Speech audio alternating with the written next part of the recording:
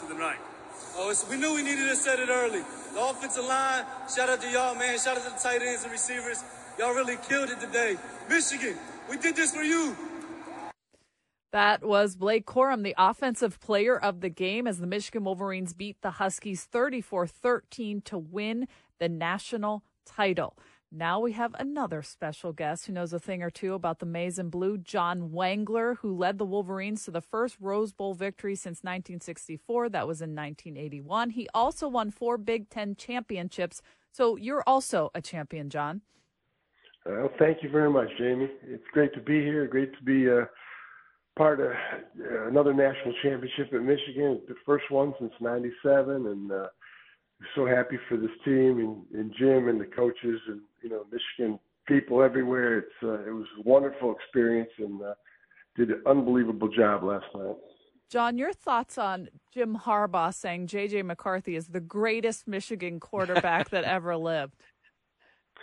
It's a lot of quarterbacks, but I couldn't disagree with him. I'm telling you, what JJ's done. You look at his record, and quarterbacks. Statistics are one thing, but we get judged on wins and losses, and what we do against Ohio State, at Michigan, and in the bowl games. And JJ is at the top. I mean, this is really the icing on the cake, and. I hope we get to see him some more. I hope it's not done. Obviously, we've had some great quarterbacks in Michigan. Everybody's done the best they could when they had that position. And, there's one guy who took it even to another level in the NFL, and Tom Brady. But I tell you, what JJ's done, and the leader he's been, and the character and kind of person he's been, as well as his obvious athletic ability, it'd be hard to argue that he's been his record speaks for itself, and I think he is. I mean, everyone can argue that's what sports is about, but I don't know if there's anyone who's done a better job and won more games and taking us to more heights than what JJ's done.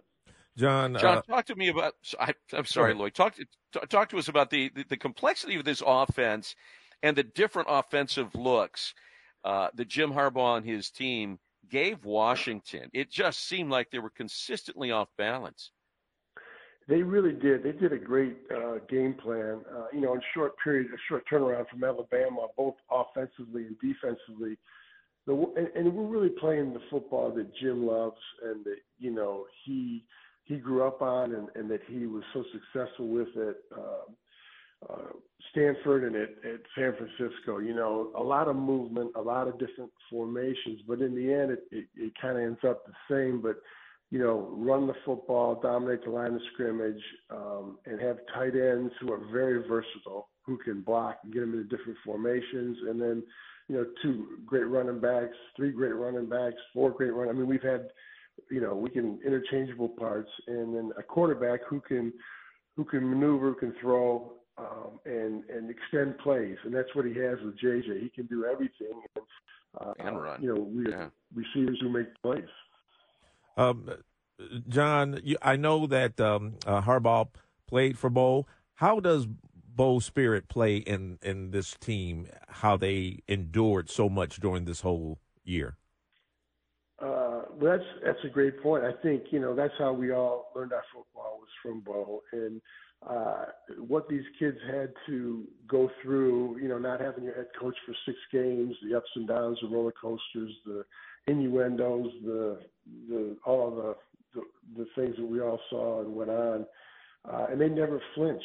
These guys had a resolve and a determination and a goal, and they didn't let anything get in the way. And the great thing, and I've gotten to know a lot of these players. My son Jared does a lot of the NIL stuff with them, with Champion Circle. Their best players are their best leaders. And these kids, they're great kids. They're great players, obviously. But they're great people and they're great leaders. And there weren't a lot of me guys on this team. And I think that's one of the things that Jim's instilled in them, right? And that's how we were all kind of brought up, in Michigan football under Bo. And it's not about you, it's about the team. Mm-hmm. And these guys were all willing to sacrifice individual goals and maybe some of their personal aspirations so that they could, come together and accomplish what they wanted to do. How many kids came back who could have turned pro last year because, as Blake said, right, it was unfinished business. And they wanted to win it for, Michigan, and they wanted to win it for their team and their players and their coaches because they'd been to two CFPs and they had lost, and they weren't happy with that result. And they pushed all their chips in. As you guys remember, at the beginning of the year, it wasn't just, we want to win the Big Ten and we want to get to the CFP. They pushed everything in. It was a national title, and anything less was not going to be acceptable. And they did what they set out to do. Yeah, Blake went to a basketball game with his crutches and said, we're going to make it to Houston and we're going to win everything.